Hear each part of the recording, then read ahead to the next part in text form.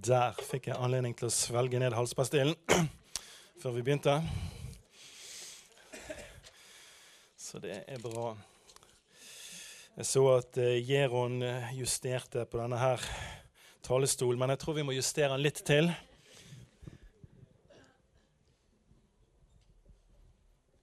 Der har vi Per Arne Høyde. Det er godt.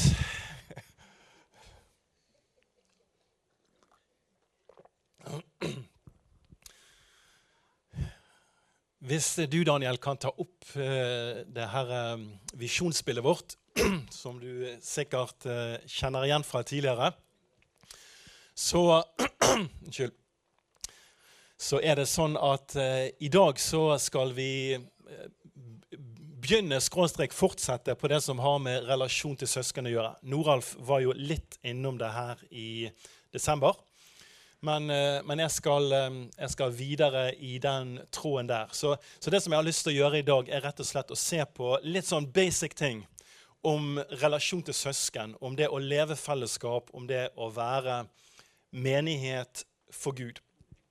Fordi at Jesus sa det at jeg vil bygge min menighet. Så det er Jesus som bygger den, og det er hans menighet. Sant? Og Jesus sa det i respons på en åpenbaring som Peter hadde hatt. Du husker at Jesus spurte, hvem sier dere at jeg er? Og Peter sier, du er Messias, den levende Guds sønn. Så Peter har en åpenbaring av at Jesus er Guds sønn, Messias, frelserkongen. Og så sier Jesus at jeg vil bygge min menighet. Og det er sånn at den åpenbaringen vi har av Jesus, og den åpenbaringen vi har av at Jesus vil bygge sin menighet, det vi ser at han vil bygge, han sier at han vil bygge sin menighet. Hva mener han med det? Hvordan gjør han det? Hvordan ser det ut? Den åpenbaringen styrer livet mitt. Den åpenbaringen vil styre livet ditt. Det er noen som har sagt det at visjon er det bakteppet som du ser alle andre ting opp mot. Det er på en måte det du vurderer andre ting i livet mot. Hvordan skal jeg investere livet mitt? Hvordan vil jeg bruke tiden min? Hvordan bruker jeg pengene mine? Hvordan investerer jeg meg selv? Hvilken livskurs staker jeg ut i små og store valg? Sant? For vi har jo alle masse valg som vi gjør, både i det daglige og i det små, men også i det store. I det daglige, hvordan bruker jeg tiden min i dag? Morten snakket her om å ta den telefonen, oppmuntre noen. De små daglige valgene, hvordan involverer jeg meg? Og de store valgene, hvor velger jeg å bo? Hvordan velger jeg å investere livet mitt? Sant? Og alle de tingene der er styrt av et eller annet. Og de kan være styrt av at jeg ikke har sett noe, sånn at det blir tilfeldige valg, litt sånn hit og dit etter mitt eget forgodtbefinnende. Eller jeg kan ha en visjon av den menigheten Jesus bygger når han sier at han vil bygge sin menighet. Og så skjønner jeg at det er dette her livet handler om. Dette er meningen med livet. Det er å tjene Jesus for at han skal få den menigheten han sier at han vil bygge. Og hvis det er en realitet for meg, så blir det ingenting annet i universet som blir viktigere. Og det er forskjell på å si det, og på å virkelig ha sett det, og være grepet av det, og leve i henhold til det. Men min bønn for mitt eget liv, og min bønn for oss som er her, er at vi skal være styrt av og at hjertene våre skal være grepet. Når Jesus sier, jeg vil bygge min menighet. Ok, Jesus, du er min Herre. Jesus, vi har stått her i dag og vi har sunget Jesus, vi elsker deg. Og det er klart, i lovsangen så har vi en veldig sånn sterk proklamasjon av hvor høyt vi elsker Jesus, og hvordan han er vår Herre, og vi vil gi han alt. Og vi mener det. Og konsekvensen av det er at Jesus, whatever du vil jeg. Det som brenner i ditt hjerte må brenne i mitt hjerte. Det du lengter etter, vil jeg lengte etter. Så, unnskyld. Jeg har lyst til å dele noen enkle ting og sikkert kjente ting om den menigheten Jesus sier at han vil bygge. Og så skal den hellige ånd få lov til å bruke det. Så nå skal vi lese ganske mye. Beklager at jeg kremter inn i mikrofonen her, men sånn er det. Hvis du kan slå opp i Efeserbrevet kapittel 2, og skal vi lese fra vers 11, så skal vi lese til og med kapittel 4 og vers 16. Så det er en ganske god porsjon med Guds ord. Dere som en gang var hedninger av fødsel, ble kalt uomskårne av dem som kalles omskårne, de som er omskåret på kroppen av menneskehånd. Husk at dere en gang var uten Kristus, utestengt fra borgerretten i Israel, uten del i paktene og løftet, ja, uten håp og uten Gud i verden. Men nå, i Kristus, er dere som var langt borte kommet nær på grunn av Kristi blod. For han er vår fred, han som gjorde de to til ett og rev ned muren som skilte, fiendskapet. Ved sin kropp har han opphevet loven med dens bud og forskrifter. Slik stiftet han fred da han skapte ett nytt menneske i seg. I en kropp forsonte han dem begge med Gud da han døde på korset, og slik drepte fiendskapet. Han kom og forkynte det gode budskap om fred, både for dere som var langt borte og for dem som var nær. Gjennom ham har både vi og dere adgang til far i en ånd. Derfor er dere ikke lenger fremmede og utlendinger. Nei, dere er de helliges medborgere og Guds familie. Dere er bygd opp på apostlenes og profetenes grunnvoll, med Kristus Jesus selv som hjørnestein. Han holder hele bygningen sammen, så den vokser til et hellig tempel i Herren, og i ham blir også dere bygd opp til en bolig for Gud i ånden. Derfor bøyer jeg mine knær, jeg Paulus, som nå er Kristi Jesu fange for dere hedningers skyld. Dere har hørt om den forvalteroppgaven Gud i sin nåde har gitt meg hos dere. I en åpenbaring ble mysteriet gjort kjent for meg. Jeg har ovenfor skrevet ganske kort om dette, og når dere hører det opplest, kan dere skjønne hvilken innsikt jeg har i Kristi mysteriet. Det var ikke gjort kjent for menneskene i tidligere slekter, men nå er dette mysteriet ved ånden blitt åpenbart for hans hellige apostler og profeter. At hedningene har del i samme arv, samme kropp og samme løfte i Kristus Jesus ved evangeliet. Jeg ble en tjener for dette evangeliet da Gud ved sin veldige kraft ga meg sin nådegave. Jeg som er den minste av de hellige, har fått den nåde å forkynne det gode budskap om Kristi ufattelige rikdom for folkeslagene, og bringe Guds frelsesplan fram i lyset. Det mysteriet som fra evighet har vært skjult hos Gud, han som skapte alt. Slik skulle hans mangfoldige visdom bli kunngjort gjennom kirken, for maktene og åndskreftene i himmelrommet etter Guds evige forsett, som han nå har fullført i Kristus Jesus vår Herre. I ham har vi frimodighet, og i troen på ham kan vi komme fram for Gud med tillit. Derfor ber jeg dere, mist ikke motet fordi jeg må lide for dere skyld, det er jo en ære for dere. Derfor bøyer jeg mine knær for far, han som har gitt navn til alt som kalles far i himmel og på jord. Må han som er så rik på herlighet, gi deres indre menneske kraft og styrke ved sin ånd. Må Kristus ved troen bo i deres hjerter, og dere stå rotfestet og grunnfestet i kjærlighet. Må dere sammen med de hellige bli i stand til å fatte bredden og lengden, høyden og dybden, ja, kjenne hele Kristi kjærlighet som overgår all kunnskap. Må dere bli fylt av hele Guds fylde. Må han som virker i oss med sin kraft og kan gjøre uendelig mye mer enn det vi ber om og forstår. Ham være ære i kirken og i Kristus Jesus gjennom alle slekter og evigheter. Amen.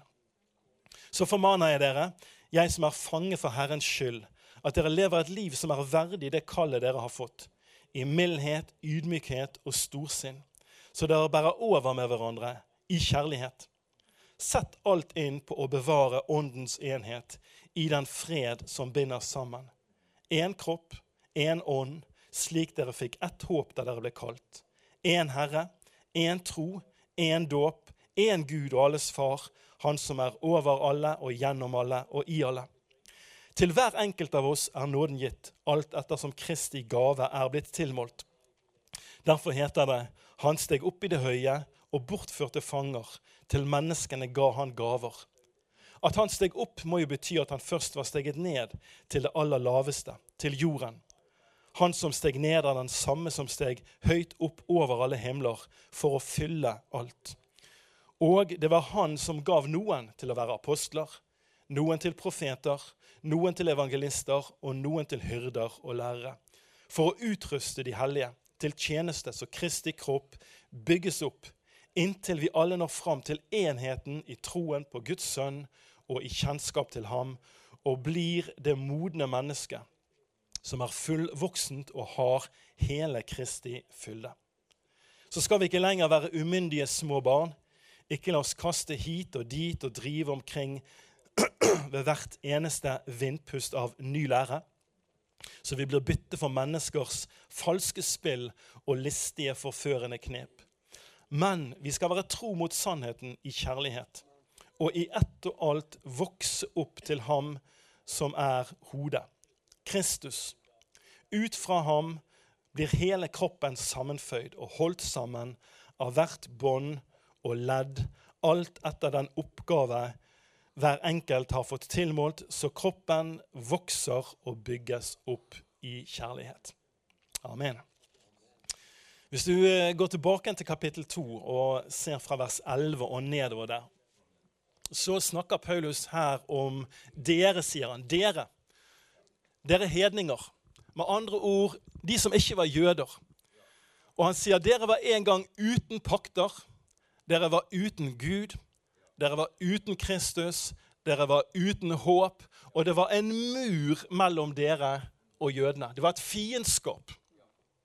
Så han sier, dere var fremmede, dere var utlendinger, dere var langt borte, dere var uten noe som helst håp i det hele tatt.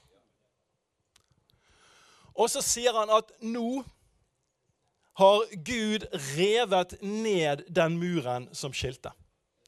I Kristus, ved Jesu blod, ved korset, ved Jesu kropp, fiendskapet tatt bort, muren revet ned, og i Kristus så har Gud skapt ett nytt menneske. Ved Jesu Kristi blod var det som var så adskilt som det kunne få blitt. Langt borte, fremmede, utlendinger, fiendskap, en mur som skiller, uten Gud, uten Kristus, uten håp. Det nå blitt kommet nær. Det nå inkludert. Fiendskapet revet ned. Og du vet, det var et kolossalt skille mellom jøder og ikke-jøder. Du kjenner jo historien når Jesus snakker med den samaritanske kvinnen ved brønnen.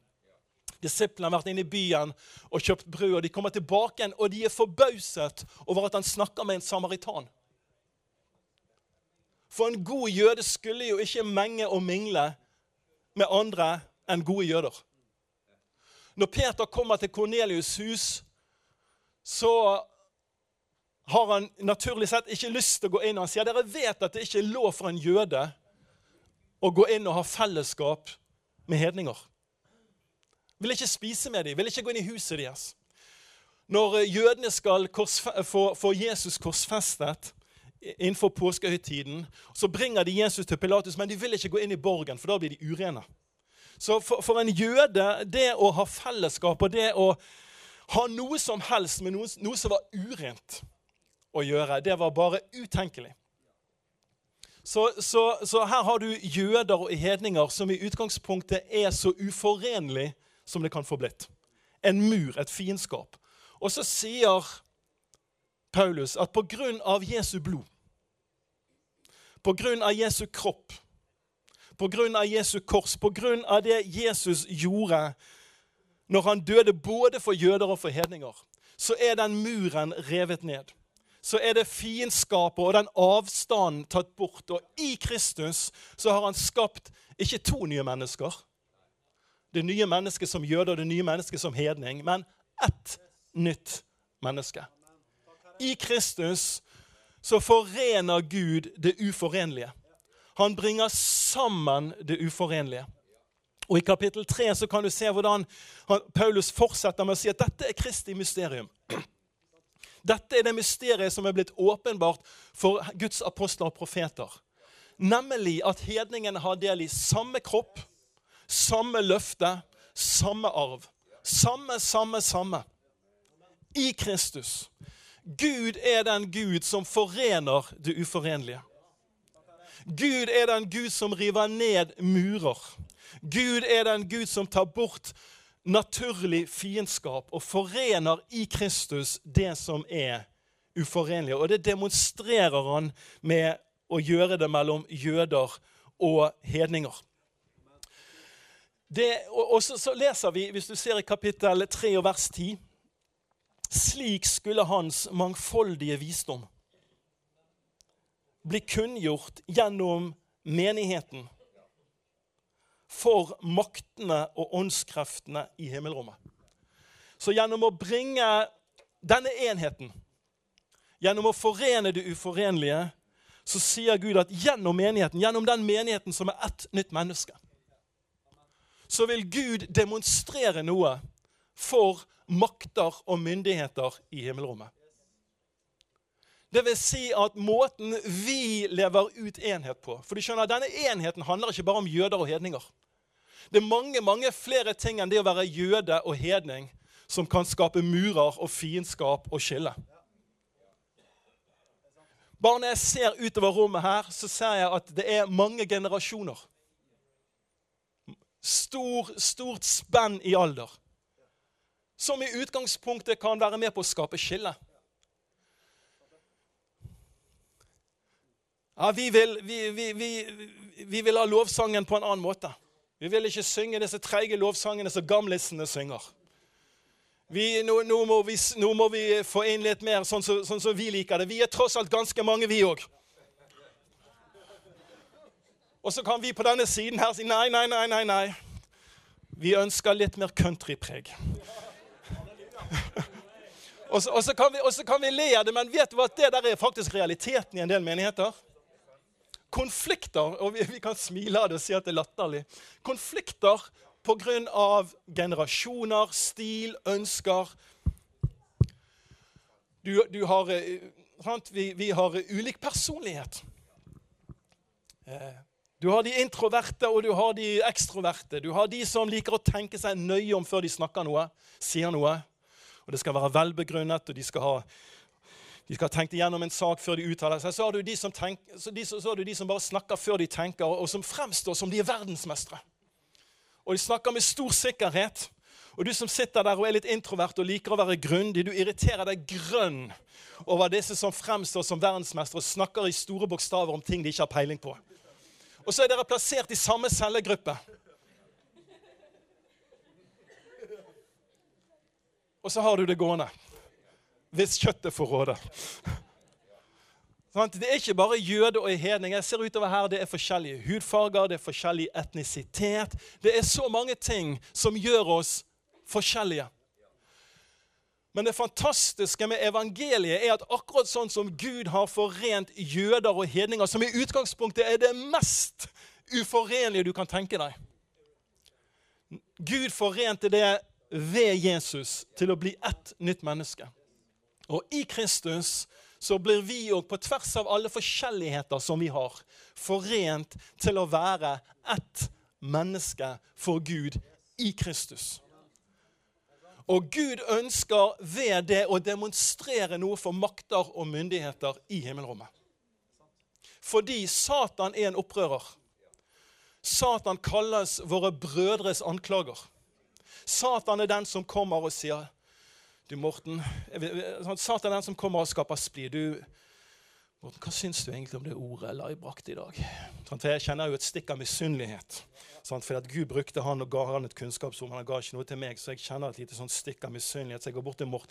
Synes du egentlig det var noe bra? Jeg synes det var litt sånn uklart det ordet han bak til der. Fienden, våre brødres anklager som kommer og ønsker å lage partier og avstand. Satan er en opprører, og gjennom syndefallet så har han lyktes med å få inn opprør.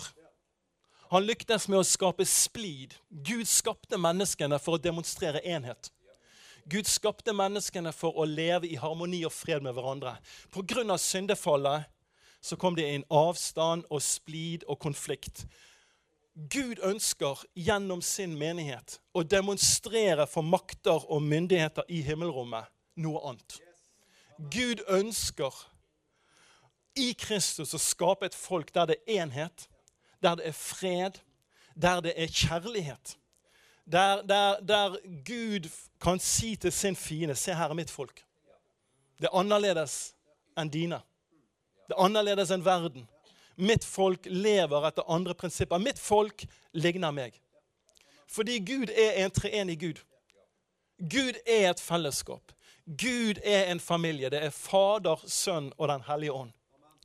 Gud er et harmonisk fellesskap. Gud er kjærlighet. Det er Guds natur, det er Guds vesen. Han er kjærlighet. Og fellesskapet i treenigheten er et fellesskap av kjærlighet. Det er et fellesskap av lys. Ingen skjulte ting. Ingenting som ikke tåler lyset. Det er sant. Det er ærlig, det er rent, det er åpent. Og det er kjærlighet. Og Gud ønsker et folk som er hans folk, sånn at han innenfor makter og myndigheter kan si, der er mitt folk. De reflekterer hvem jeg er. Gud skapte mennesket i sitt bilde. Som mann og kvinne satte de på jorden og sa, fyll jorden med mitt bilde. Gud lengter etter å reise opp et folk som reflekterer hans bilde. Og da er det ikke rart at Paulus i kapittel 3 og vers 14 sier, derfor bøyer jeg mine knær for far. Han beskriver... For han er fullt klar over konfliktmaterialet når du skal bygge mennesker sammen. Så han beskriver Guds plan. Han beskriver hvordan Gud vil forene det som er uforenlig, og så sier han, jeg bøyer mine knær for far. For det at det Gud er ute etter er ikke noe vi kan få til. Det Gud søker, både i mitt liv og ditt liv som enkeltpersoner, men med oss sammen, som et folk for han, er ikke noe vi kan få til i oss selv. Med mindre Guds nåde får være der, og med mindre Gud behandler meg med sin nåde og gjør noe med mitt hjerte og mine tanker og mine holdninger i forhold til deg og andre, så blir det kjøtt mot kjøtt, altså. Det blir skurring, det blir klabbeføre. Så Paulus, han går på kne, og så ber han i lys av dette som Gud søker. Og så sier han at han ber til far, han som har gitt navn, vi er vers 15, kapittel 3, vers 15. Til han som kalles far til han som har gitt navn til alt som kalles far i himmel og på jord. Så kommer det han ber om. Må han som er så rik på herlighet, gi deres indre menneske kraft og styrke ved sin ånd. Det er den måten Gud alltid løser utfordringer på. Han fyller oss med sin hellige ånd. Som er kommet for å forherlige Jesus. Den hellige ånd som er kommet for å gjøre Jesus til kjøtt og blod i ditt liv. Den hellige ånd er den personen i treenigheten som fysisk bor i kroppen din. Bibelen sier at kroppen din er et tempel for den hellige ånd. Det er den hellige ånd som bor i deg. Hans oppgave er å ta, sier Jesus, av det som er mitt, og formidle det, gi det til dere. Med andre ord, den hellige ånd åpner øynene våre så vi kan se Jesus. Han er der, og han lar Jesus bli kjøtt og blod og levd liv i våre liv. Så Gud svarer alle bønner ved å fylle oss med sin hellige ånd. Og her ber Paulus om akkurat det skal skje. Og så fortsetter han i vers 17. Må Kristus, bare før jeg går videre, når du ber for andre, hvis du hvis du ikke helt vet hva du skal be om. En god bønn far, jeg ber for min bror, jeg ber for min søster, at du som så rik på herlighet, skal styrke dem i det indre mennesket med din kraft og med din ånd. En bønn ofte ber. Du kan gjøre disse bibelske bønnene til dine bønner. Så hvis du kjenner at jeg har lyst til å be for noen, jeg vet ikke akkurat precis hva jeg skal be om, be den bønnen. Be om at Gud skal fylle dem med sin ånd, at Gud skal styrke dem i det indre med sin ånd, at Gud skal la sin nåde flyte inn i livene deres. Og så fortsetter han i vers 17 med å be, må Kristus ved troen bo i deres hjerter, og må dere stå rotfestet og grunnfestet i kjærlighet. Må dere sammen med alle de hellige bli i stand til å fatte bredden og lengden, dybden og høyden, ja, kjenne hele Kristi kjærlighet, som overgår all kunnskap. Må dere bli fylt av hele Guds fylde. Så her ber han om kjærlighet. Eller først ber han om tro i hjertene deres, at Kristus ved troen må bo i hjertene deres. Og så ber han om en bønn om at de skal bli rotfestet og grunnfestet i kjærlighet. Og at de sammen med alle de andre troende skal fatte de ulike dimensjonene av Guds kjærlighet. Høyden, bredden og lengden, høyden og dybden. De ulike dimensjonene og kjenne Kristi kjærlighet.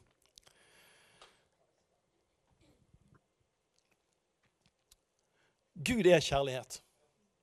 Og Gud ønsker et folk på jorden. Gud ønsker en menighet, hans folk, som reflekterer hvem han Og det vil si at et kjennetegn på oss må være kjærlighet. Kjærlighet må være et kjennetegn på oss. Og Jesus sier at når verden ser hvor høyt vi elsker hverandre, da skal de søke Gud. Gud kjærlighet. Og Jesus har gitt oss et nytt bud.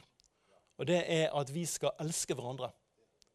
Sånn som han har elsket oss. Og jeg har bare lyst til å stoppe opp og se litt på dette med kjærlighet. For det at i kapittel 4, hvis du blar med meg til kapittel 4, i de versene vi leste der, så bruker Paulus 3 ganger dette begrepet i kjærlighet. Første finner du i vers 2. Jeg kan lese vers 1 og vers 2. Så formaner jeg dere, jeg som fange for Herrens skyld, at dere lever et liv som verdig det kallet dere har fått. Da snakker han om det jeg har snakket om så langt. Han snakker om det kallet vi har til å leve sammen og demonstrere Gud. Det kallet vi har til å demonstrere enhet. Det kallet vi har til ikke å bli støtt av all forskjellighet som kan være mellom oss, og bare trekke oss tilbake igjen og leve for oss selv som eneboere på en øy. Det kallet til å være en kropp, til å bli forent. Det kallet, sier han, vi må leve verdig det kallet. I mildhet, ydmykhet og storsinn. Så dere bærer over med hverandre i kjærlighet. Så jeg tror at en av de dimensjonene som Paulus ber om, når han snakker om bredden og lengden og høyden og dybden, de ulike dimensjonene av Guds kjærlighet, en av de dette med overbærenhet. Vi skal være overbærende i kjærlighet. Når du kjenner på at folk rundt deg rare, fordi de så annerledes enn deg, og så kan man diskutere hvem som rar, selvsagt. Det du, eller det de? Men disse her tingene i det å møte andre mennesker, og bygge sammen, og komme tett på andre mennesker, og oppleve at alt ikke bare perfekt. Vi work in progress. Og vi har alle våre sider. Og så bringer det med seg utfordringer. Og så sier Paulus at i det lyset så må vi vise overbærenhet, mildhet, ydmykhet og storsinn i kjærlighet. Så kjærlighet får meg til å se deg på en annen måte. Jeg må si det en fryd å være i cellegruppe. I vår cellegruppe så vi veldig forskjellige. Og det utrolig bra, og noen ganger så det også utrolig utfordrende. Og de andre synes helt sikkert det om meg. Kanskje de tenker at Per Arne snakker for mye.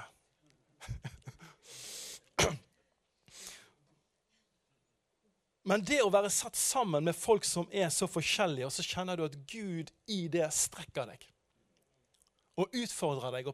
Og Per Arne, alt må ikke være A4. Alt må ikke skje etter planen. Alt som sies må ikke være perfekt. Det må være rom for stort mangfold. Og det lett å stå her og si det. Mens noen ganger så kjenner du det virkelig utfordret. Og vi trenger å være overbærende med hverandre. Vi ønsker at det skal være rom for, vi ønsker ikke at det skal være konformitet. Jeg tror ikke Guds kjærlighet gjør oss lik Jesus, men det tar ikke bort at du du, og jeg. Og det gjør oss ikke lik Jesus i et øyeblikk. Vi i prosess, og i den prosessen så det heldigvis en god del Jesus, og så det en hel del Per Arne også. Og du kan støte deg på det som av Per Arne. Og kanskje vi støter oss på noen ganger på det som av Jesus også i hverandre. For Jesus vek ikke tilbake igjen for å ta en runde med folk. Men i alt dette så trenger vi å vise storsinn. Jeg husker en gang Elin og jeg dro til USA, Redding, på et seminar. Og vi var på det seminaret der, og så kommer der inn en kar som jeg la merke til med en gang. Han var vel sånn midt i 20-årene. Han var sånn skikkelig kul type. Med kapsen bak frem og tatoveringer på armene, og liksom var liksom den bodyen liksom, og den kule typen. Og jeg må innrømme, jeg tenkte mitt. Ja. Jeg tror ikke han der kom så langt i helliggjørelsen.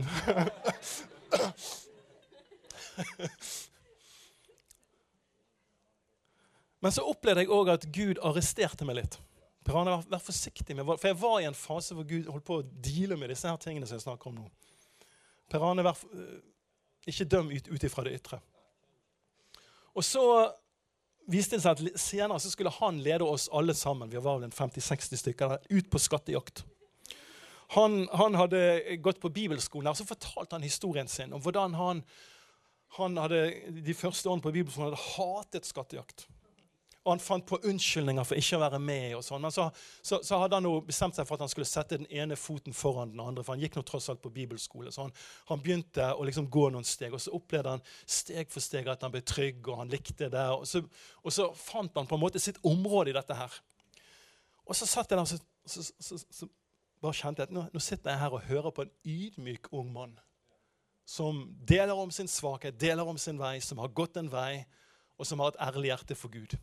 Og så tenkte jeg, hvor utrolig farlig og hvor utrolig lett det ikke å se på det ytre, dømme på det, og Gud sitter der og tenker, Per Arne, hva det du tenker om min gutt? Så jeg bare tenker, vi får alle masse anledninger på dette området til å vise storsinn, være overbærende, og la det være romslig. Så det var det ene begrepet i kjærlighet. Og hvis du hopper bort til vers 15, kapittel 4, vers 15. Men vi skal være tro mot sannheten i kjærlighet. Så vi skal vise storsinn og være overbærende i kjærlighet, og så skal vi være tro mot sannheten i kjærlighet. Så det at vi skal være overbærende betyr ikke at alt greit. Det at vi skal være overbærende betyr ikke at vi har på en måte ingen vi har ingen ramser, vi har ingenting som rett og galt, vi har ingenting som liksom Gud sier i ting. Nei, det er en romslighet, det er en overbærenhet, men det er samtidig i en sterk tro på at noe er sant. Og noe er usant. Og Krist i livet i oss representerer det som er sant. Og Guds ord, som vi har snakket om tidligere, er sannheten. Det er vår høyeste autoritet for liv og lære. Og her snakker han om i denne modningsprosessen, sant? At han snakker her i kapittel 4 om hvordan Kristi kropp skal nå full modenhet. Og ha hele Kristi fylde. Og i ett og alt vokse opp til han som er hodet. Kan du tenke deg det? Jesus er hodet. Han er jo fantastisk. Han er fullkommen. Han er et nydelig hode. Vi som hans kropp er litt pinglete i forhold til hvem han er som hode. Men Gud holder på gjennom apostler, profeter, evangelister, hyrder og lærere og utruste de hellige sånn at hver hellig er en forvalter over den nåde de har fått. Og når hver av oss er trofast mot den nåde Gud har gitt oss, og lever i den, og tjener i den, så blir kroppen bygget opp. Og Gud har et mål at vi i ett og alt skal vokse opp til han som er hodet. Det er jo fantastisk. Det betyr at du kan se menigheten når den reflekterer Jesus. Og så sier han her, midt i den utlegningen, så sier han, vi skal ikke være umoden og bli drevet hit og dit av enhver ny lære. Så en del av denne modningsprosessen handler om lære.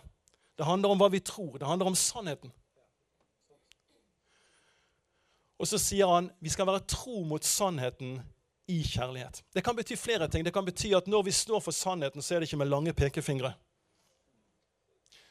Men vi står med sannheten og nåde. Jesus kom med sannhet og nåde.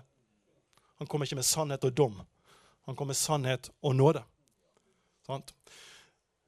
Men det kan også bety at hvis Morten ser noe i mitt liv som gjør han urolig, så vet jeg at han i kjærlighet vil ta ubehaget med å gå til meg og si, Per Ande, det er noe jeg må prate med deg om.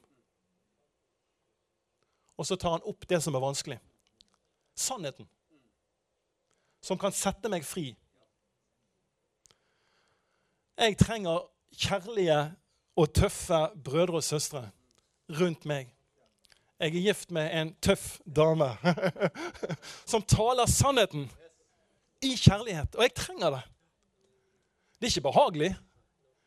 Men det som er ubehagelig betyr ikke at det ikke er kjærlighet. Sannheten kan være veldig vond noen ganger. Den kan være tøff.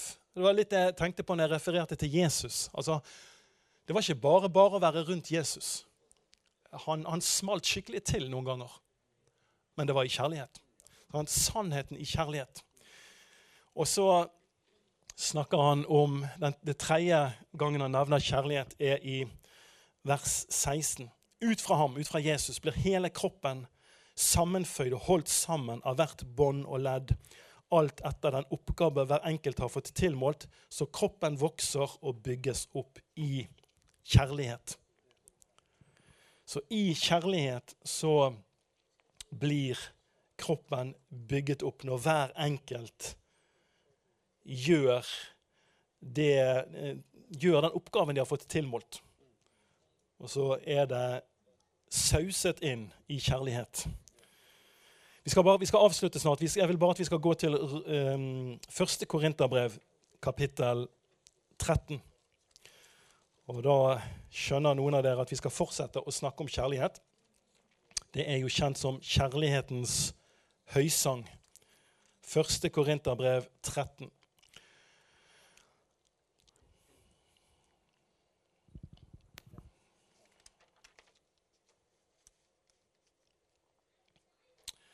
Vi leser fra vers 1. Om jeg taler med menneskers og englers tunger, men ikke har kjærlighet, da er jeg bare drønnende malm eller en klingende bjelle. Om jeg har profetisk gave, kjenner alle hemmeligheter og eier all kunnskap. Om jeg har all tro så jeg kan flytte fjell, men ikke har kjærlighet, da er jeg intet. Om jeg gir alt jeg eier til brød for de fattige, ja, om jeg gir meg selv til å brennes, men ikke har kjærlighet, da har jeg ingenting vunnet. Kjærligheten er tålmodig. Igjen, i forhold til å leve sammen med brødre og søstre, kjærligheten er tålmodig. Vi trenger tålmod, rett og slett fordi jeg trenger at du er tålmodig med meg. Og du trenger antagelig at jeg er tålmodig med deg. Vi er ikke fullkomne. Kjærligheten er velvillig, eller mild kan det også oversettes. Den misunner ikke, skryter ikke, er ikke hovmodig. Når kjærligheten ikke misunner og ikke skryter, det går på kjærligheten har ikke meg i fokus. Hvis kjærligheten hadde meg i fokus, så ville jeg prøve å framheve meg selv. Skryte. Ønske at folk skal se meg. Da vil jeg også føle det truende hvis Gud bruker andre. Da vil jeg misunne. Jeg ville føle meg utrygg hvis andre ble løftet opp når jeg ser at andre får ros, så kjenner jeg et stikk i hjertet av misunnelse. Men Gud sier at kjærligheten misunner ikke. Kjærligheten handler ikke om meg. Kjærligheten ser ut ifra meg. Den skryter ikke overmodig. Kjærligheten krenker ikke, søker ikke sitt eget, er ikke oppfarende og gjemmer ikke på det onde. Når han sier det at kjærligheten ikke gjemmer på det onde, så er det jo fordi det onde skjer. Og det onde skjer i menigheten. Og det onde skjer med gode folk som noen ganger sier skeive ting og gjør skeive ting, eller lar være å gjøre ting de burde ha gjort, eller lar være å si ting de burde ha sagt, og så opplever du det som ondt. Sånn er livet. Men kjærligheten gjemmer ikke på det. Den gleder seg ikke over urett, men har sin glede i sannheten. Kjærligheten utholder alt, tror alt, håper alt, tåler alt. Kjærligheten tar aldri slutt. Vi skal avslutte der. Kjærligheten utholder, tåler, tror, er tålmodig. Det er noe med overgivelse. Det er noe med en kjærlighet som er fra Gud. Romerbrevet 5:5 sier at Guds kjærlighet er utøst i våre hjerter. Som betyr at hvis jeg er motivert av at Gud skal få den menigheten han søker. Gud ønsker himmel på jord. Gud ønsker et folk som reflekterer hvem han er. Gud har tatt det som var uforenlig og forent det. Han ønsker å demonstrere noe for makter og myndigheter. Han ønsker at folk på jorden skal kunne se hans menighet, se hvor høyt de elsker hverandre. Men hvis det er sånn at fordi... La meg ta Morten igjen da. Han sitter så belagelig til her. Laglig til for Håg. Hvis av en eller annen grunn det kom noe mellom meg og Morten, vi var dypt uenige om noe, og så hadde vi en litt vanskelig fase. Så er det sånn at kjærligheten utholder alt. Tåler alt. Tror alt. Jeg tror alt det betyr, jeg tror om Morten selv hvis vi var sterkt uenige, at det har ingenting med hans hjerte og hans intensjoner å gjøre. Jeg tror det beste. Og når det er tøft. Og det er ikke sånn at nei, nå er jeg bare fed up. Nå har det vært så mye slitasje her i 3 måneder, så nå, dette her gidder jeg rett og slett ikke. Takk for meg. Ja, vi kan le, sant, men det er jo tragisk å se hvordan kristne splittes og splittes og splittes og splittes. Og som regel så er det nettopp sånne ting. Nettopp sånne ting.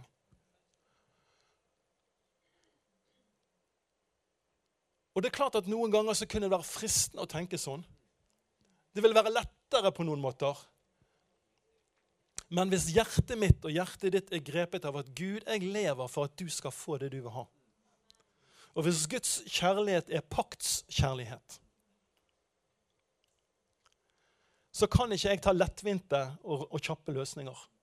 Da må jeg være villig til å betale prisen og smerten i å tro alt, håpe alt, utholde alt, være tålmodig. Det er en kjærlighet fra Gud som har fylt våre hjerter, som ikke er kjærlighet så lenge alt går greit, mens når alt blir ugreit, så er det takk og farvel.